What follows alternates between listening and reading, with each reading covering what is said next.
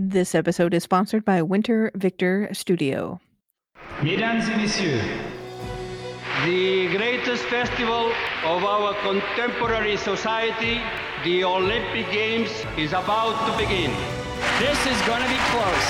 Oh! They're all completely gassed! They've given it everything on the global bucket! Oh, yeah! No! Oh! Brilliant, brilliant, brilliant. But that is an Olympic championship. Ready? Hello, fans of Shuklistan, and welcome to another episode of Keep the Flame Alive, the podcast for fans of the Olympics and Paralympics. I am your host, Jill Jarris, joined as always by my lovely co-host, Allison Brown. Allison, hello, how are you? I'm confused again. So I've been Oh. doing a lot of the transcripts. I've been working on our back catalog of transcripts. And depending on the season and depending on how I'm feeling, I sound like a totally different person. My voice from Beijing was like Mhm. possessed from Ethel the smoker of 3 packs of menthols a day. So I apologize to the listeners because when you listen to episodes back to back, it really sounds like, oh, who's hosting this week? Who is that? So what person have you brought today? I believe Ethel has returned because I'm sounding a little scratchy, but I am a little higher. When I really get down into my chest, you never know who's going to show up to do the show with you. It's like That's my okay. multiple personalities are coming out. Well, it makes the show fun and exciting every time. I do love those Virginia Slims. They're such feminine cigarettes. Right, before we get started with today's show, we would like to thank our sponsor, Winter Victor Studio. Winter Victor Studio believes sport and beautiful design go hand in hand and that a designer's versatility is just as important as an athlete's dexterity. Winter Victor provides distinctive graphic design to clients in sport, from logos to digital communications. Winter Victor brings the same passion to design that our clients bring to the field of play. Add a responsive and versatile designer to your team at wintervictor.com. We got all sorts of wild things going on this week. Yeah, this is a big news and notes episode because there's just tons of stuff happening and we want to catch up on it. So, first big piece of news is that John Coates, has stepped away from being the president of the Australian National Olympic Committee after a 32-year run. He's racing Avery Brundage on this one, but he's a lot, less racist. We We hope. So he started his role as president in 1990 and had been involved with the committee, of course, well before that. He's getting towards the end of everything because he's 71 now. So after Paris, I believe he's going to still be a member of the IOC and he'll be a vice president until after Paris is over. Then he will probably be stepping down from that. They had a huge farewell dinner for him. All these Olympians were there. It was the big kind of AOC general meeting, but there was also a big celebration. T-Bach came in because he and John Coates are super big buddies, and everybody was celebrating him. Under John Coates, Sydney 2000 happened, which was huge. And one of the most successful summer games in the last 50 years. I mean, everybody talks about how great Sydney was. He created the Australian Olympic Foundation to secure the financial future of the AOC. He helped the games in Tokyo. He was chair of the coordination committee for Tokyo 2020. So that was a big endeavor to get those games to happen. He worked with Brisbane to help get for 2032. We don't want to say he helped them get 2032 because supposedly he was not involved in the actual decision to award that bid. He will also retain a seat on the board of the Brisbane 2032 Organizing Committee, and he's president of the Court of Arbitration for Sport. Gets around. I would say Coatsy is a unique personality. I'm so glad he's staying on the IOC because Dick Pound is also retiring, and who's going to go rogue? I know, now Coatsy can go rogue. He can really go rogue now. Well, that would be interesting. He has been a huge figure in international sport, not always beloved. When he was running for president in 2017 for the AOC, he survived a very bitter election. They had to do a workplace review once the election was over because there was allegations of a bullying culture in the Australian Olympic Committee. That did not do well for Team Australia's brand. He said as much too, apparently, according to ABC in Australia. And I am not surprised. Dude's a lawyer. You know? And a lawyer of a particular generation, which Right. obviously we are not Australian, but I think culturally, if you came of age of that time, there's a culture. Mhm. And not saying that culture shouldn't change or that she shouldn't change, but I think he got a rude awakening with that change in the workplace. Who takes over for him is Ian Chesterman. He won the election to become the new president of the AOC. He is a seven-time chef de mission of Australian Olympic teams and has been on the AOC executive board since 2001. He's been a VP since 2016. So he is taking over. The AOC seems to be in pretty good shape, but he is looking for more government funding because that will it's the funding that gives us athletes the ability to be competitive. We're going to have to be very careful of coming up with a new nickname for Ian Chesterman. And just I get you. I'm following you. Not going there though. Not gonna say it because we are a PG rated podcast.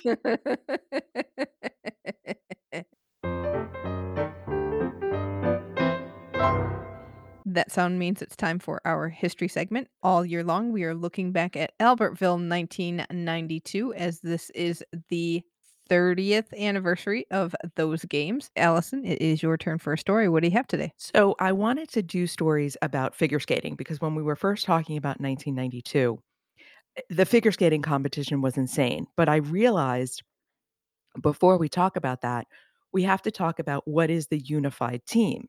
So we got to do a little government and political history lesson to understand what was happening in the world and why people were representing the unified team. So the Soviet Union in the late 80s under all kinds of internal and external political pressure. So by December 1991, you have republics like Estonia, Lithuania, and Georgia, along with others declaring independence from the Soviet Union. And basically, the Soviet Union falls apart and is dissolved, and the country ceases to exist. They sort of create this commonwealth of states. It's not really formed yet. And we've got 2 months to the Olympics. You've got no country, you've got no NOCs, got no national governing bodies for these individual places. So the Olympics comes up with this, or rather the IOC comes up with this unique situation, and they create the unified team. They were EUN. I'm beginning to wonder how many times you can reorder 3 letters. We're gonna run out at some point. Because 1992 is the only time that that country code was used, and it was athletes from Armenia, Kazakhstan, Uzbekistan, and this is where it gets interesting, Belarus, Russia, and Ukraine competed as one team. They used the Olympic flag, they used the Olympic hymn for when they won medals, and they won a lot of medals. They won 23 medals, the second most on the country medal table. They were not fooling around. Cross country skiing, figure skating, biathlon, ice hockey, freestyle skiing, and short track speed skating. Freestyle skiing and short track speed skating, not sports you generally associate with either, the modern Russian Federation or a lot of these republics. So that was pretty interesting. But this is my favorite little tidbit. The unified team won the men's hockey gold medal. Most of the players were from Russia, also players from Ukraine. Oh, wow. Other big star of that games for the unified team was Viktor Petrenko, who won the men's gold medal in figure skating, also from Ukraine. And he Wow. became a huge star in Russia as well as the Ukraine. He eventually basically created the Ukrainian figure skating program and became a coach and a leader in that governing body. Wow. So there was a time when Belarus, Russia, and Ukraine competed on one team together, and how heartbreaking to see this now.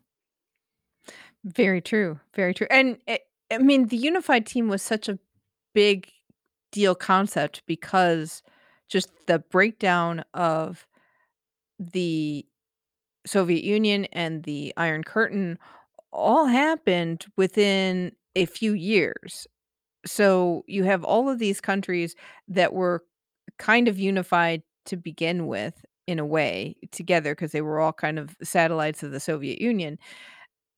That all breaks down and you have to wonder, we almost may have to look back to Calgary to see how well Russia did in some of the freestyle skiing because they were demonstration would have been demonstration events in Calgary, but were they putting money into these newer sports as the Soviet Union? And then by the time the next Olympics rolls around, the Soviet Union has fallen apart.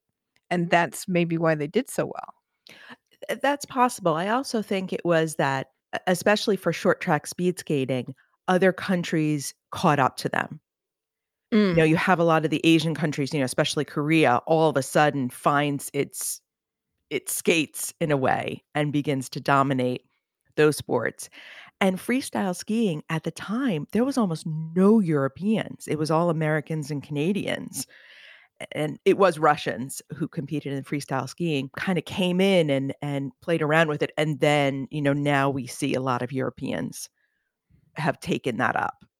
It's so interesting because and I'd be curious to know what people who were too young to know what Albertville was, when they hear this unified team, what do they think of? Or do they just is it just curious? Because teams have changed throughout history and countries have changed throughout history. So what does that mean to you if the unified team has no meaning? So it'd be interesting to know what you think.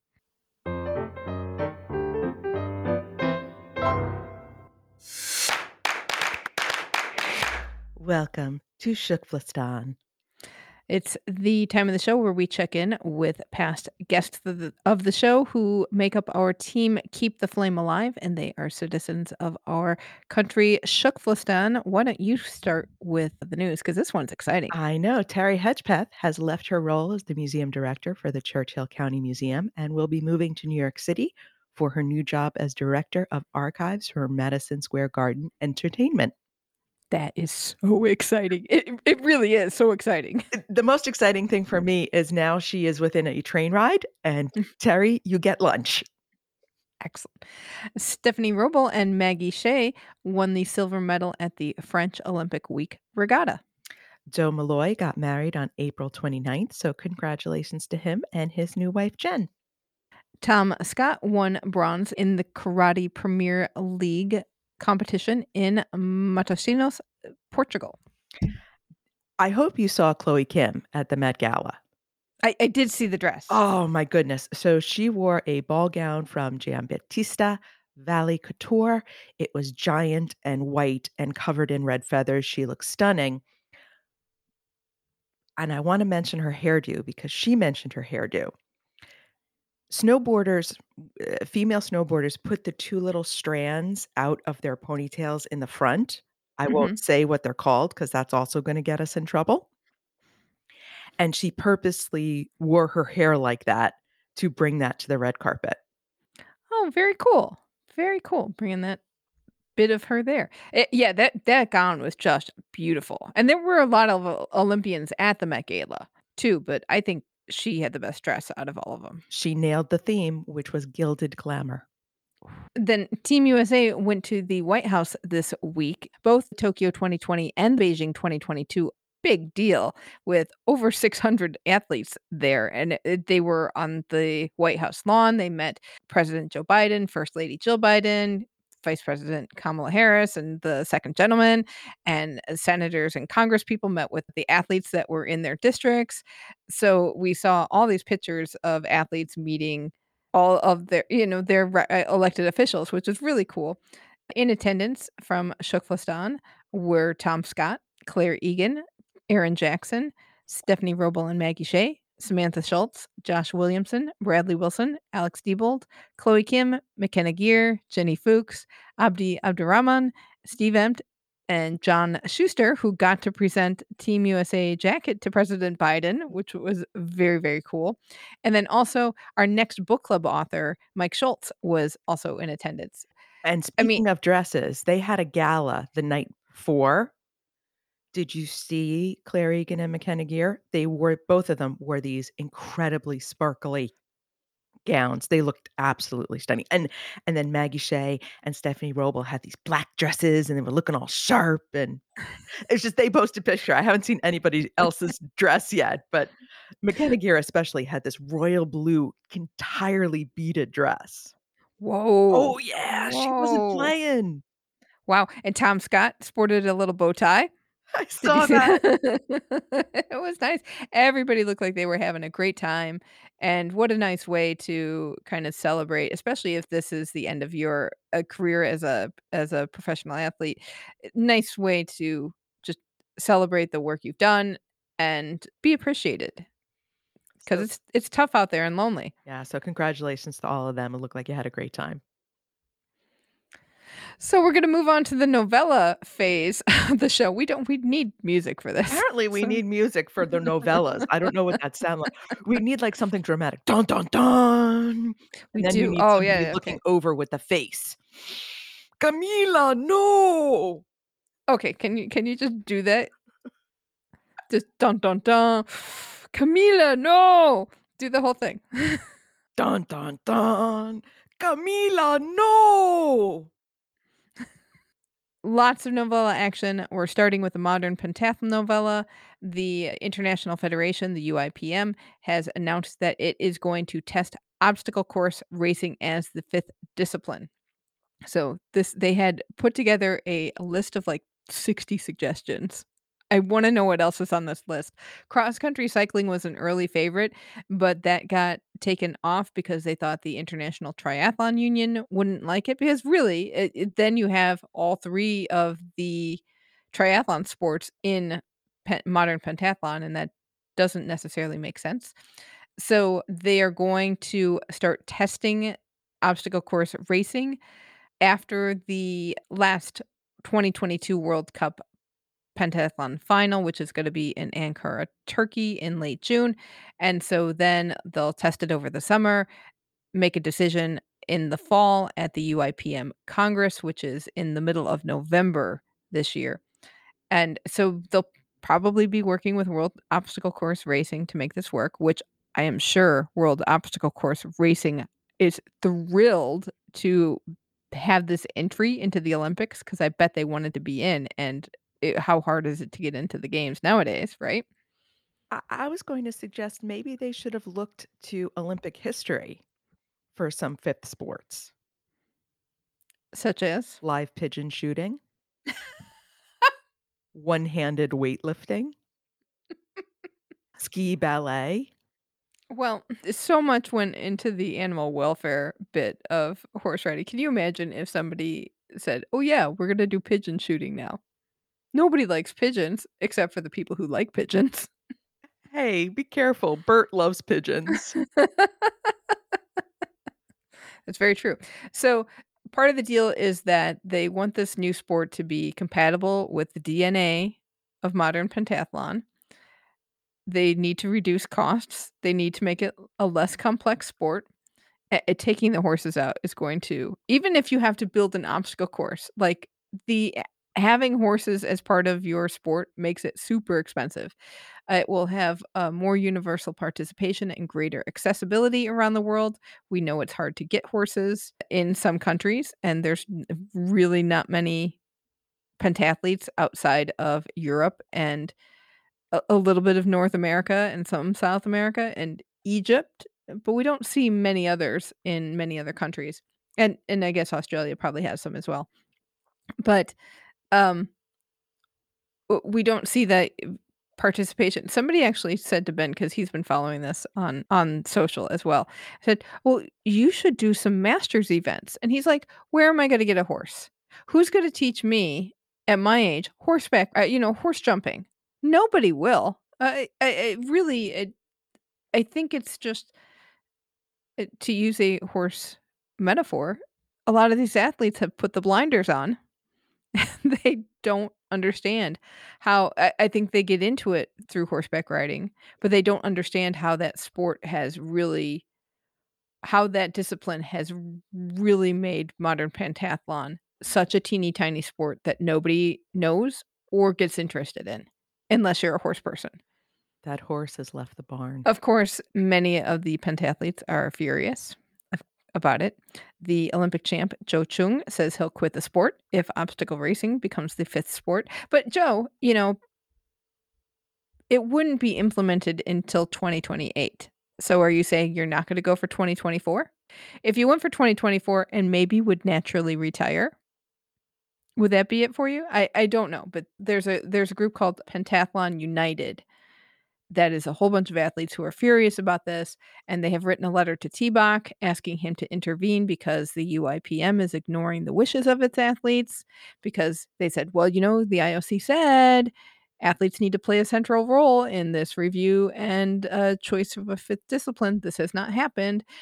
I know athletes are on the committee that has selected this stuff, and I bet T-Bach will be like, "Well, you got athletes on the committee, and you know what? Horseback riding needs to go, or jumping needs to go." Right, I think that's not even on the table anymore, keeping horses as the 5th discipline. Right. And what a lot of people don't seem to get is that and this I've seen in some articles where people will say, "But dressage and show jumping are still in the Olympics." But here's the huge difference. That rider and that horse enters together. They are a team. They are no different than a pair skating team or an ice hockey team or a basketball team. They come as a unit. This is, in pentathlon, a random horse on a random course, which is like all of a sudden being thrown onto the ice with a new partner, and now you're expected to do lifts and jumps. It's a very different set of circumstances, and it's not horses in and of itself. It's that horses are a part of this much larger sport, and it no longer makes sense. Right. It's not modern anymore because soldiers do not use horseback riding. Very maybe they do in some cases, but it's not the primary mode of transportation. And I think there has been a little bit of a move to say, "Hey, let us bring our own horses now and change that element." But we still haven't solved the problem that the horseback riding portion of the sport makes it really expensive, makes it really inaccessible, and makes it something that becomes kind of a joke almost of a sport to a regular Olympics viewer or somebody who tunes in every 4 years, where they don't understand the sport and they don't get it and they wonder why. And I really don't think that the athletes understand, this is why I mentioned the blinders on, that they are quite likely gonna be out of 2028 unless they really, really change the sport. Will obstacle course racing do that? Maybe. I mean, when you look at the sport, it on the one hand makes sense in that you have a track and field aspect, you have nautical aspect, you have a fighting aspect. What are the other now big aspects and big categories? And that's where I think they need to think. I'm not sure obstacle course is a great option. I would almost like to see climbing Mm. or one of Mhm, the urban sports be mhm, I mean, not skateboarding, but one of those kind of urban-y sports because it made sense where they were pulling an event from each of the big categories. You know, you had shooting and horses were huge. mhm. But where are the sports going now? What events are growing? So I almost wanna put in a rock climbing or some kind of climbing because then that still goes into the story of modern pentathlon where it's a soldier trying to get a message through Mhm. the lines, and he would have to climb a mountain. Like, you could still tell the same story. Yes, and you would have another use for that climbing facility. that you create for the games. Now, one thing I wanted to ask, and I don't know if you'll know this, are they combining the obstacle course, the running, and the shooting? Is that gonna be all one thing? I don't know. Because I don't that know would how they're testing it. I mean, that would certainly shorten the event. I know they've been trying to shorten it. I don't know. It's a good question. But I think it comes down to the fact that a lot of people get into modern pentathlon through the horse riding, and they already ride horses. Maybe they jump, maybe they're not going to go the equestrian route, and they end up in modern pentathlon and love it, but there's not enough people to sustain that as a global interest sport. I mean, one of the Moving ways a forward. sport has to get into the Olympics is you have to have participation on many countries, multiple continents, and modern pentathlon is losing that race. Yes, very much so. So, I do feel for the people who love the writing, and that's to them, that's what makes the sport, but this one's gotta evolve or it's going to be gone, and if it's not in the Olympics, it's just gonna fall apart as a sport. It will go away. So, we'll see, and maybe should it go away as a sport is a different question, but who knows? Also along the lines of the modern pentathlon novella, the French National Assembly made some recommendations to improve equine welfare for Paris 2024. Yeah, right. They're on this. So among these recommendations, which they I believe said Inside the Games has reported, feed them hay several times a day. Is that not happening? I don't know. I Is don't know how. I would assume that it does, Are there but eating disorders among horses as well? I don't know. Less whipping in competition, and specifically lowering the obstacles in modern pentathlon because they were very, very high for Tokyo. So maybe we lower them for these horses. Also recommends assigning different horses per rider because the horses always had to ride twice, whereas the rider rode once, and then make the draw 24 hours before the event so that there's more time to maybe get used to the horse. It's almost like that 90 Day Fiancé reality show, or it's like Married at First Sight, where it's like, "Hi, this is your horse. Now go compete in the Olympics." Right? So that's where we're at with the modern pentathlon novella. Now we're gonna move on to what we're calling right now the age novella, You're but calling it. I know what do you because wanna I call couldn't it? come up with something better. Okay, so if you have something to talk about the minimum ages in sports, let us know because age novella is a really odd thing to say, but And child abuse novella is inappropriate. right. So the International Skating Union, as we have said, is proposing to raise the minimum age from 15 to 17 in major events. They will vote on this next month. So this has been a change that has been proposed before and shut down. And now we are in the, oh, we should make this happen mentality, which is finally a good. So if the measure passes, they will keep the age at 15 this year. Before the start of 23-24 season, it will bump up to 16. And then for the 24-25 season, it will be 17, which will make it 17 years old for Milan Cortina 2026. And they're doing this so that nobody who is competing on the world stage would then be barred from competing. So someone who is already qualified for the senior level would continue on.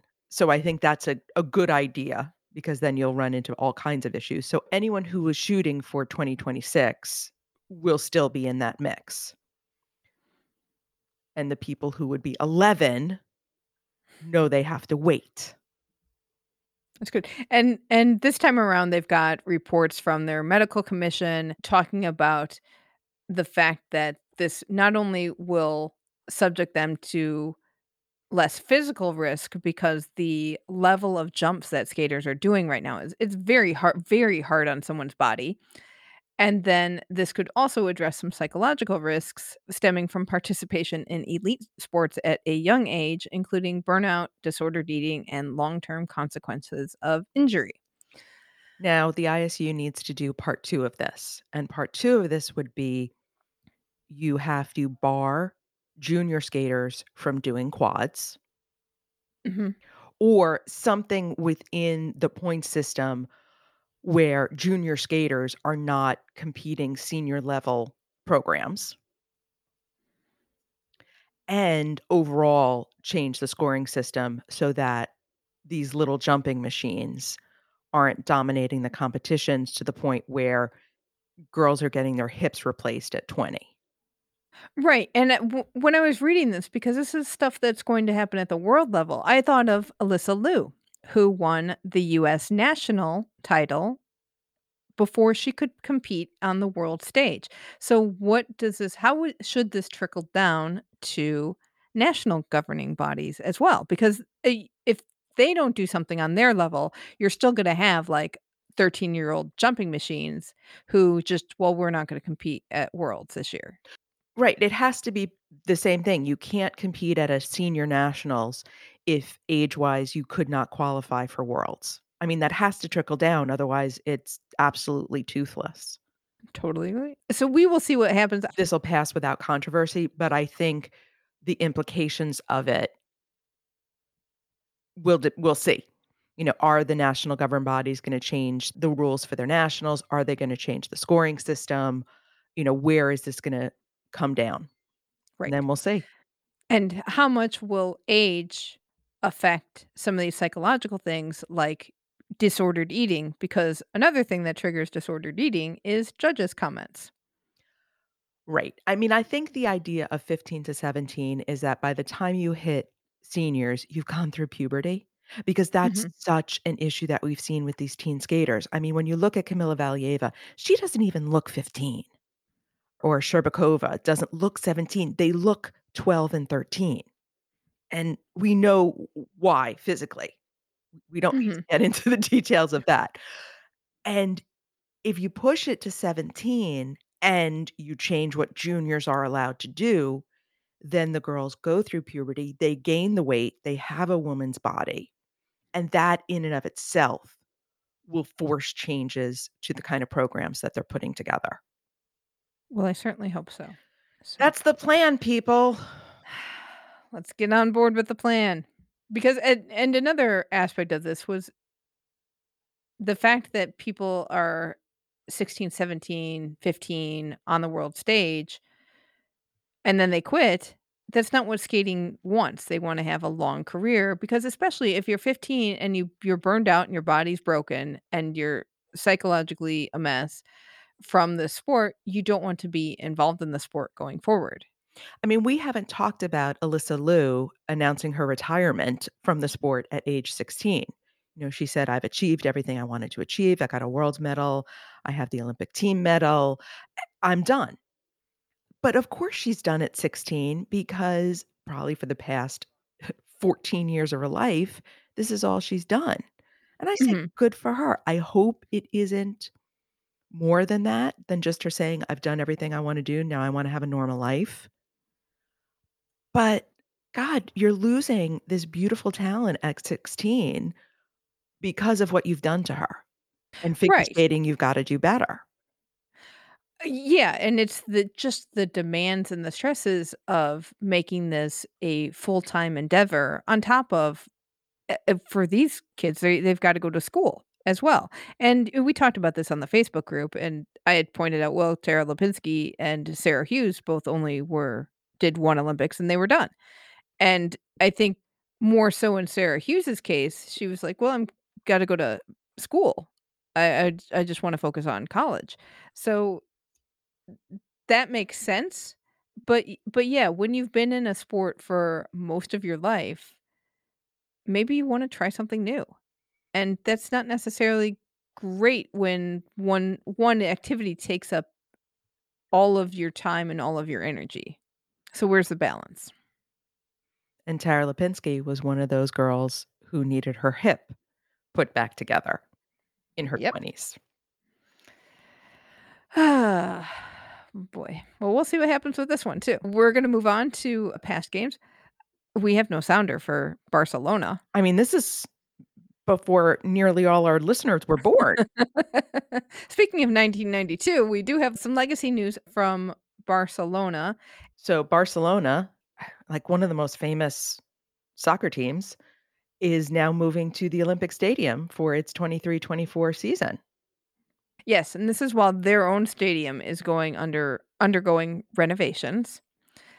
So it's nice that the Olympic Stadium's getting used, but the flip side of that is that the Olympic Stadium has not gotten used very much since 1992. Let's go with the happy thing. The Barcelona stadium is gonna get used. Oh, maybe they'll bring the archer back. Do you think he's still alive? I I don't know, but that would be cool. Wouldn't you be cool to start every game off with "Let's light the cauldron" with Well, the bow and arrow? then it would dilute the effect. Just do it at the beginning of the season. Okay, I could go with that.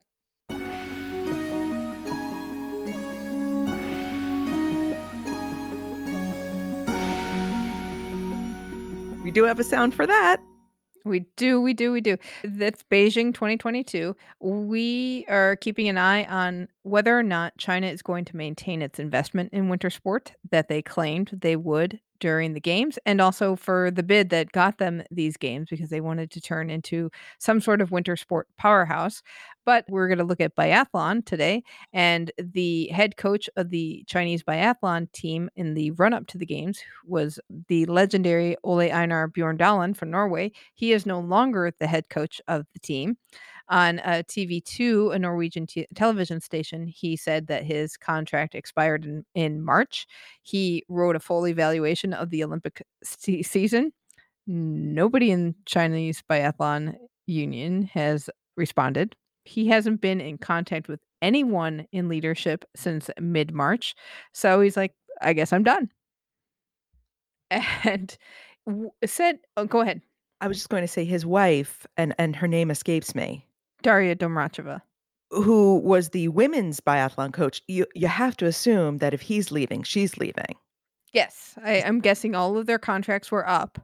They didn't hear anything. Of course, there's a bunch of COVID situations happening in China right now that are taking some time, but there's seem to be no plans going forward. So he said, I would have liked to have continued because there's a lot of potential, but they really need to be in Europe and train in Europe and be on the World Cup circuit. And with the COVID situation going on, and it's hard to get out of the country for the athletes, he doesn't think that's gonna happen, and that next year is the Chinese Winter Games, which is apparently a huge deal in China. The country might focus on that instead, so who knows what they're going to do in the run-up to 2026. And then one of the other members of the Chinese coaching staff, Eric Bartlett Kulstad, has also left the team, and he's now the head coach of the Finnish biathlon team, according to Svenska Yle.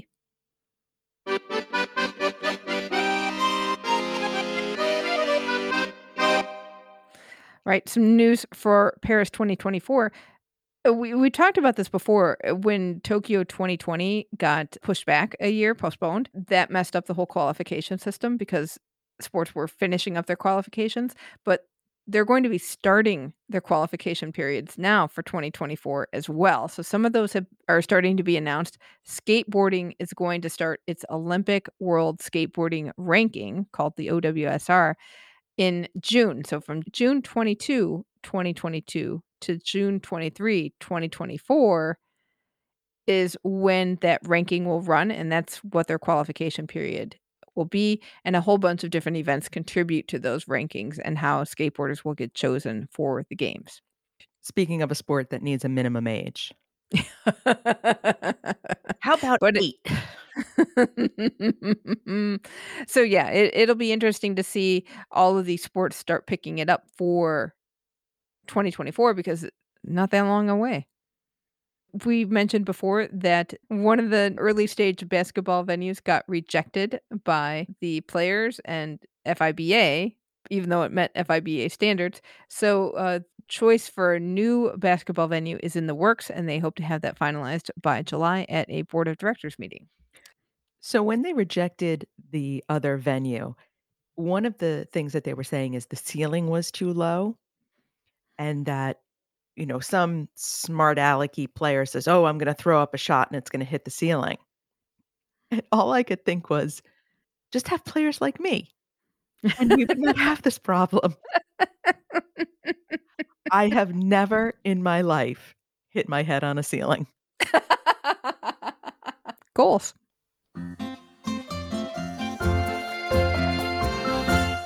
We have a little bit of news from Milan Cortina 2026. Inside the Games reports that the Italian government wants to keep the mafia from infiltrating. So the Ndrangheta, the DIA, which is the Anti-Mafia Investigation Department in Italy, has called for strict controls to be put in place to prevent the infiltration of organized crime into the organization and preparations for the games. This would include stringent control of construction sites and penalties for companies which did not properly communicate the identification data of subcontractors. And then it was noted that many of the construction projects for the games are commissioned by private companies using private funds. And of course, it's different than if government money was then used for funds and mafia infiltrated that way. But it will still be interesting to see if how this shakes out. And will this be a story? That's a very good question. You know, the mafia still exists and there's still corruption in Italy, and we all know this, and it's certainly true in the United States as well. And yet there was corruption in Tokyo. There was corruption in construction there about environmental issues. So even though on the one hand you're like, "Oh my god, are we seriously doing a mafia story related to Italy?" But what it really is a corruption story related to a host city, and that's the problem. And I hope people don't get caught up in the joke kind of, "Oh yes, the mafia in Italy." But we need to focus on the fact that we keep having corruption stories around construction. And why does that keep happening? Is there too much money? Is there not enough controls? What's happening over and over again in these host cities that there is constantly this corruption related to construction?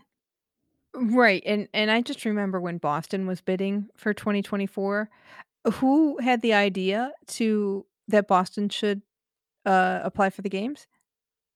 A construction developer. Who makes the money? Right. They Follow do. follow the money. I mean, that's always the story, follow the money.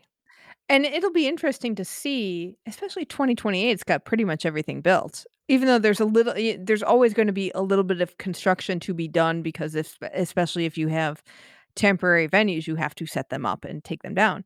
But how much will this continue to be a problem if, and that's if, you have host cities that don't need to build a lot of stuff? Yes, really good point.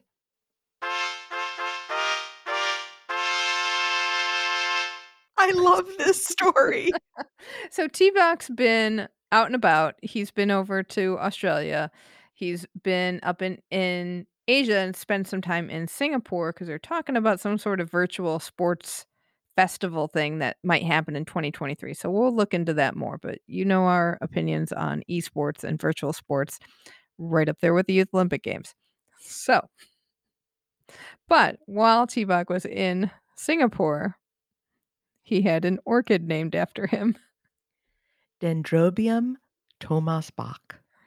It is at the Singapore Botanical Garden, It is lovely. It's sort of a spidery yellow orchid, so the blooms are very, very tiny.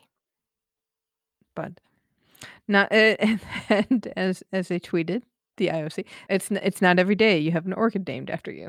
And I guess he was allowed out of the Singapore airport, Yeah, I guess so, unlike apparently. us. Also, the winter bid commissions have made site visits to Salt Lake City and Vancouver, looking at their ability to host for 2030. This is getting interesting. Yes, so we have those 2 cities. 2 more cities. Mhm. So we've got Sapporo, who hosted in 1972 and did such a lovely job with the marathon last year at last minute. And also there's a joint bid in Spain. I guess it's a Pyrenees joint bid because it involves Spain, France, and Andorra. And wouldn't that be cool? Talk about knocking off a whole bunch of countries on one trip. Andorra. It would be cool, but from what I've read that they are having trouble agreeing on a lot of things to even get the bid together. So meanwhile, Salt Lake City is pretty much done. They've got everything laid out already. Vancouver is in good shape. In Vancouver, the bid is interesting. As you noted, it's a First Nations bid. Right, so that this is from the CBC, the First Nations, particularly the Squamish Nation, is on the committee, on the bid committee. All 4 First Nations that are in that area signed an agreement with the Canadian Olympic and the Canadian Paralympic committees to be very involved in this bid and have direct influence. Which is very exciting, I think. And so, really between Salt Lake, Vancouver, and Sapporo, depending on how Sapporo's facilities are, I don't think that's a bad choice out of any of them. It's fantastic. We're getting away from the dictatorships and countries we're afraid to travel to. I mean, maybe Andorra has some, crazy separatists who are just gonna come after us, but everything else looks good. And they all have experience organizing before. So that's also exciting. I think it would be nice to have some stable stability in the hosting, which we have for I mean, Brisbane has not hosted before. Milan Cortina has not well, Cortina has hosted, Milan has not. But you've got experience well in hand to put on a games there And I as think well. this will actually be the most interesting bid that we've seen in quite a while since they awarded 24 and 28 together, because 2032 just kind of happened under this Mhm. new process. This is really cities competing under the new process. Yeah, and we don't know when they will decide.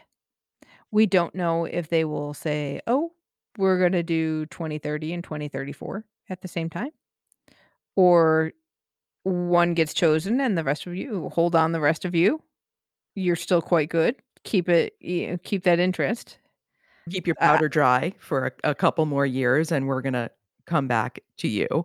But yeah, I right. think they like the idea of awarding these things ahead of time because look at what LA is doing. They're really putting a lot of things in place, and it's giving them the time to do the infrastructure changes. We Yes. hope.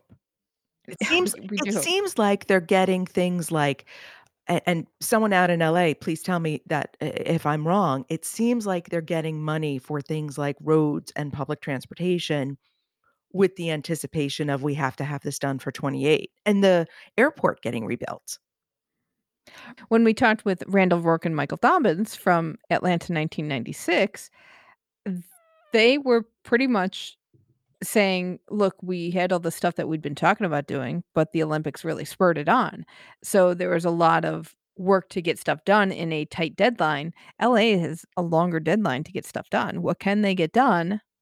And does it also allow them to create more legacy initiatives, even though LA still has a good legacy going on with LA 84?